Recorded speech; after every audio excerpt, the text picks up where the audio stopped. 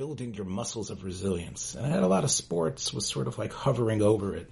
And it was basically about showing emotional resilience, and not showing, actually having emotional resilience by garnering positive experiences in your life, recognizing the strength of relationships, understanding how the faith that you've built is really a salve, and reflecting on that when difficult time comes, and using it to buttress yourself against failures and challenges and not to wimp out. And I don't know if that's a pretty decent, I guess, synopsis of what you were trying to say there in 40 minutes. Mm-hmm. But there was one thing there that I thought it really struck me when I was listening to it, and that was you had two stories there. One story at the end of the podcast was about the toughness of, I guess, a friend of yours father who was in his 80s, had gone through a hip replacement operation, and when he went into the rehab center, where I guess they took him at soon after the operation, he looked around and he saw the status of everyone else that was sort of like in stages of weakness and helplessness, men and women that were decades younger than him. And then he said, I'm not staying here. And despite the physical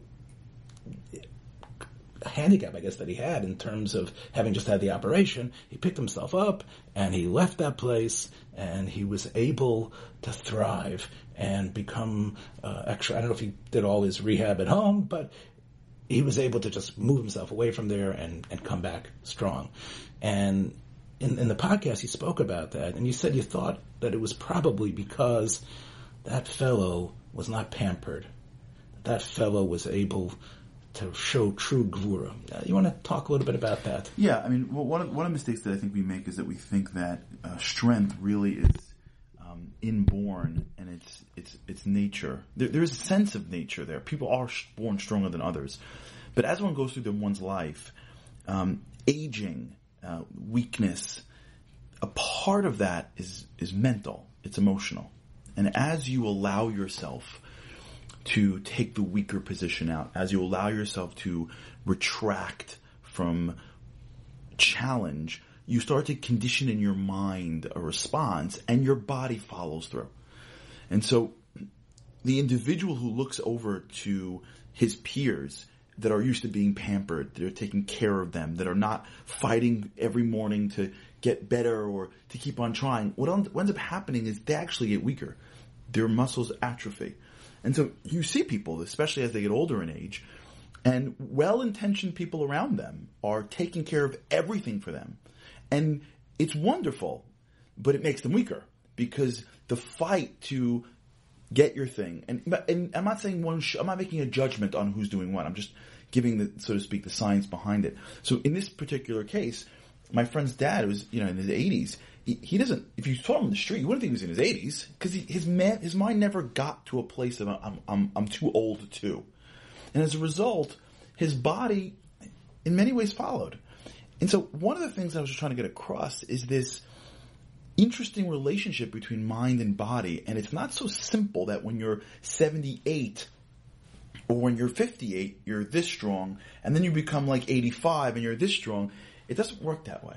The mind has a very big role in the aging, in the capacity, in the ability. And the ability to create muscles of resilience, emotional muscles of resilience, which is what we can talk about, actually allows you to feel physically stronger. And more importantly, it allows you to accomplish more in your life. But one of the things you just said was about the pampering. And a lot of times the pampering is the mitzvah, it's called the mitzvah kibbud av, the mitzvah kibbud em, the mitzvah of hider zikanim, and you see an older person, let me take that for you, let me help you on with your coat. You've given so much to me in the last 30, 40 years, maybe it's my turn to help take care of you. Isn't there a way to strike that balance without, pushing the guy into the easy chair and not letting him work? Yeah, it's not on the pamperer should be pampering. Right? I believe that. Like, when my Rebbe walks in the room, my Rebbe's, I'm trying to run in front of him. The pamperer should be pampering. It's not the job of the pamperer to say, you know what, Dad, you can get up. Like, that's not the role of the Talmud to tell the Rebbe, like, you can do it. I'm just saying the one who's getting pampered should resist. In a way, say, to the extent possible, or should just know that as I get pampered more, the impact of that, you can do whatever you want. I'm saying, just understand, there's a great story that someone recently told me about Shmuel Kamenetsky. I don't know if you told this to me or not. Someone just recently said to me that Shmuel was on a plane, and he was sitting in coach, and there's a guy in first class who saw Shmuel, wanted to give him and Shmuel wouldn't take it. Yeah. So the plane landed, and he runs through Shmuel Kamenetsky's chair and brings his bags down. And Shmuel tries a little bit, and he's like, and he gets his bags, and Shmuel doesn't resist. He lets him do it, which is not Rav Shmuel-esque. And then the guy turns around and sees that Rav Shmuel is in first class by his chair, taking down his bags. Meaning saying, like, you want to do I can do Tevis for you. Meaning, I'm not saying you shouldn't pamper the Rav. I'm saying you understand the strength of an Adam that is based in many ways on the work that one goes through on a daily basis. And so as a result, when somebody grows, and this isn't just for when you're 85 and you're schlepping luggage, you could be 45 and sitting at work and avoiding a difficult conversation. You could be 35 and, it happened to me once where I got stuck in an elevator for a few hours, and as soon as I got out, I remember someone telling me the first thing you do is get right back in that elevator, because if you don't go back in the elevator in 5 minutes, you're gonna harbor a fear of elevators for a while. So that's what I'm saying, is that as you pull back from what is in front of you, and I'm not suggesting you're supposed to jump out of an airplane. I'm not suggesting you're supposed to go. I'm saying as you pull back from the conflict of one's life, you need to know that what it's doing is making you weaker. So therefore, you think that the mental ability to suck it up, let's say, and to be strong, and to understand people want to help you, but you don't need that help. You think that is going to actually be the segula, not only to deal with emotional difficulties that happen in the future, but even the difficulties of age that every single person has to deal with. And as we deal with the aging of America and the aging of the world, that if we can build that up in people, that there's going to be less illness and less sickness, people are going to actually be able to resist those things. Yeah, and I'm trying to split the nuance here, right? Yeah. I'm not suggesting you can't reach out for help. I'm not suggesting someone who can't walk should stand on a sidewalk their whole lives.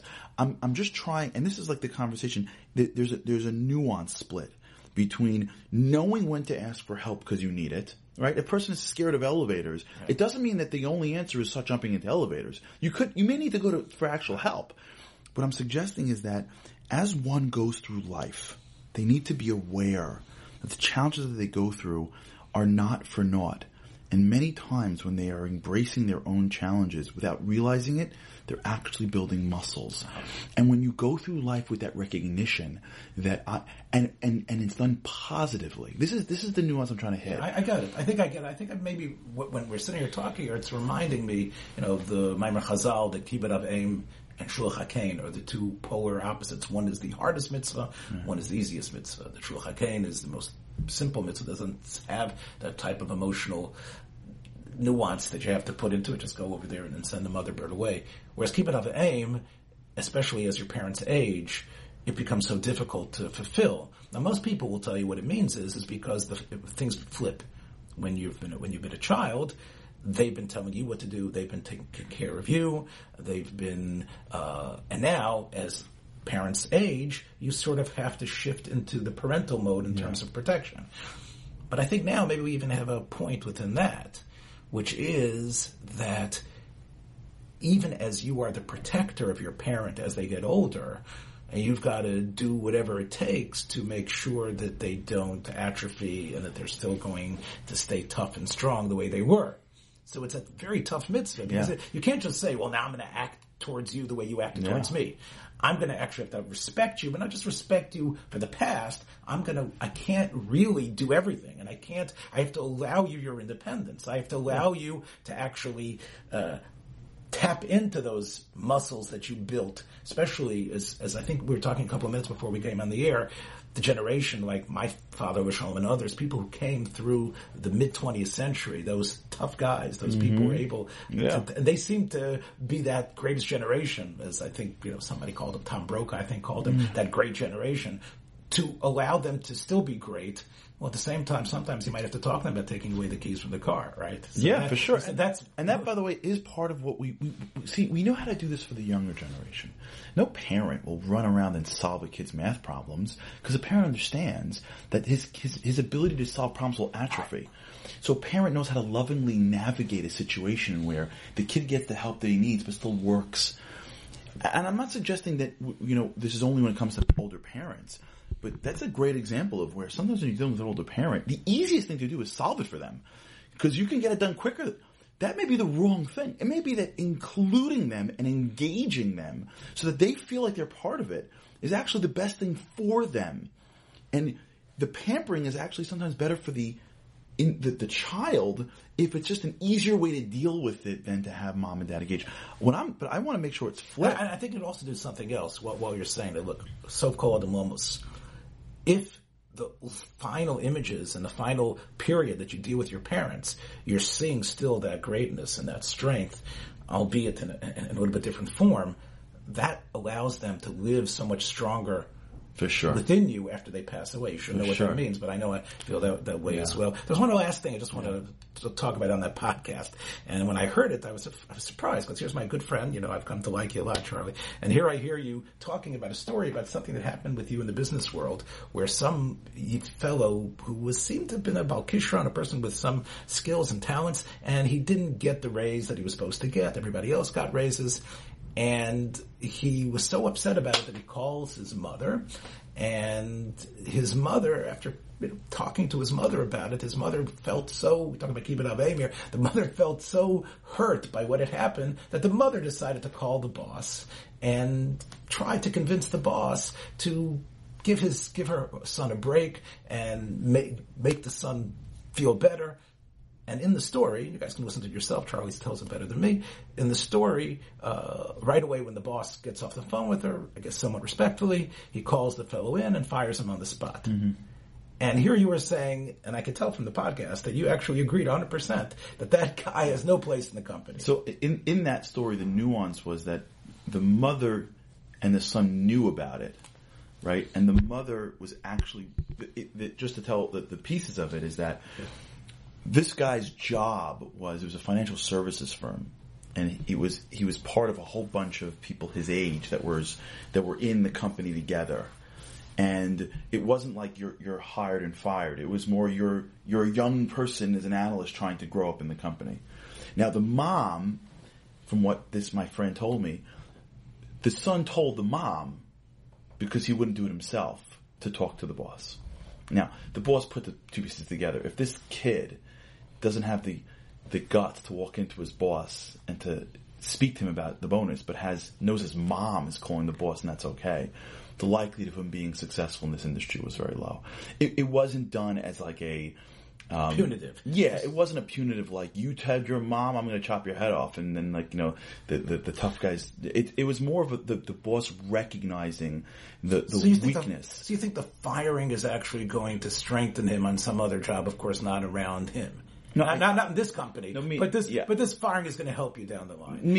I'm not saying that. I'm being on the boss saying that I know that you don't have the chops to make this job. That's what the boss was saying, that he knew from that moment that this kid, and there's other issues, but this kid, by not being able to walk in and say something, but a lot of people can't do that, but by knowing that your mother is going to call your boss and complain about your bonus, the way your mom called the teachers when you were 8, the way your mom called the school when you were 12. By being in that mentality, he knew that the likelihood of him being successful at his firm was very low. And the point really of the story was to highlight this point of parents, me being one, wanting so badly to pamper and to helicopter our children. I don't think I've ever encountered a problem that my child had where my first instinct was, I'll solve it for you. Like, I got it. I'll call the teacher. I'll do the homework. Like, psst, psst, this is the answer. The recognition that when you solve your kids' problems at some point, they just become incapable of solving their own problems needs to be spoken about, because you've got incredibly powerful children that will not be able to use their muscles for no other reason than well-intentioned parents who don't know they're doing anything wrong because, I don't know, shouldn't I yell at the teacher because my son is always right? That's right. So concept is hurting your children, and unless we tell parents that, they may not know that they're taking their awesome child and basically putting them into the world weaker than they could have. I have to say just two things. One thing, of course, there's a parallel to that, I think, in the world about a year or two ago, I think it was a year and a half ago, when we have all these powerful Hollywood parents that were arranging for their kids to pass the SATs in the wrong way, right? So there you see an example of, well, I have to do what I can. I've got the money. I can create some sort of dummy situation where somebody will take the test instead of my own kids. But I think there's also something for our people and our listeners, and that is that we have, parents that are extremely invested in what their kids are doing, and it's almost like their kids, need to get into the best schools, need to get into the best yeshivas and things like that, and many times they do pull their weight, especially in a private school area. Parents that are many times big donors, they will sometimes pressure the teachers to actually pull something for their kids in order for their kids to get through, and the parents say they deserve it. And even though there might be, as you said, Charlie, the momentary benefit of passing and getting through, but it's going to have real long-term consequences. The kid is never going to really have that inner strength to be able to deal with life past mom and dad. Yeah, well, it depends on the situation, but the idea that when I hit a wall, mom and dad will solve it for me. At some point, I have not developed the muscles of, oh my gosh, I hit a wall. How do I deal with failure? I feel like I'm a failure. I got to overcome that challenge. And the parents can be there the whole way. How do I get better? I did it. There's a lot that goes into building a muscle of resilience. But if you look at anyone who sits in a gym, you can't build a muscle until you micro tear it first. Failure is actually not the detour of success. It's actually the pathway of success. It's got to be done correctly. It's got to be done. But that's the challenge of parenting. Right. And you can't come until you fall. And that's the challenge of parents, whether you're looking down or you're looking up or looking at bosses. The challenge of the mashpia is being able to balance the hashpah in the right proportion. That's the beauty of the Kodesh Baruch Hu. He brings his chef into this world in a proportion that's exactly right, because too much and it would overwhelm, and too little and it would starve. But that's the balance that we have to live with, because the goal is not to give to somebody. The goal is to build somebody so they can give to themselves. Yeah. So just, I guess, we can end with this, as we're recording this on Rosh Chodesh Adar, and I've been thinking about the Megillah and Purim. That's a really great example of that, I think, as well. Here you have, again, the two heroes of Purim also. It says Mordechai and Esther. Both of them really rebounding from what seems to be the lowest state, right? They seem to be in a situation where even Mordechai could even blame himself for the way things have developed. Yeah. Esther as well.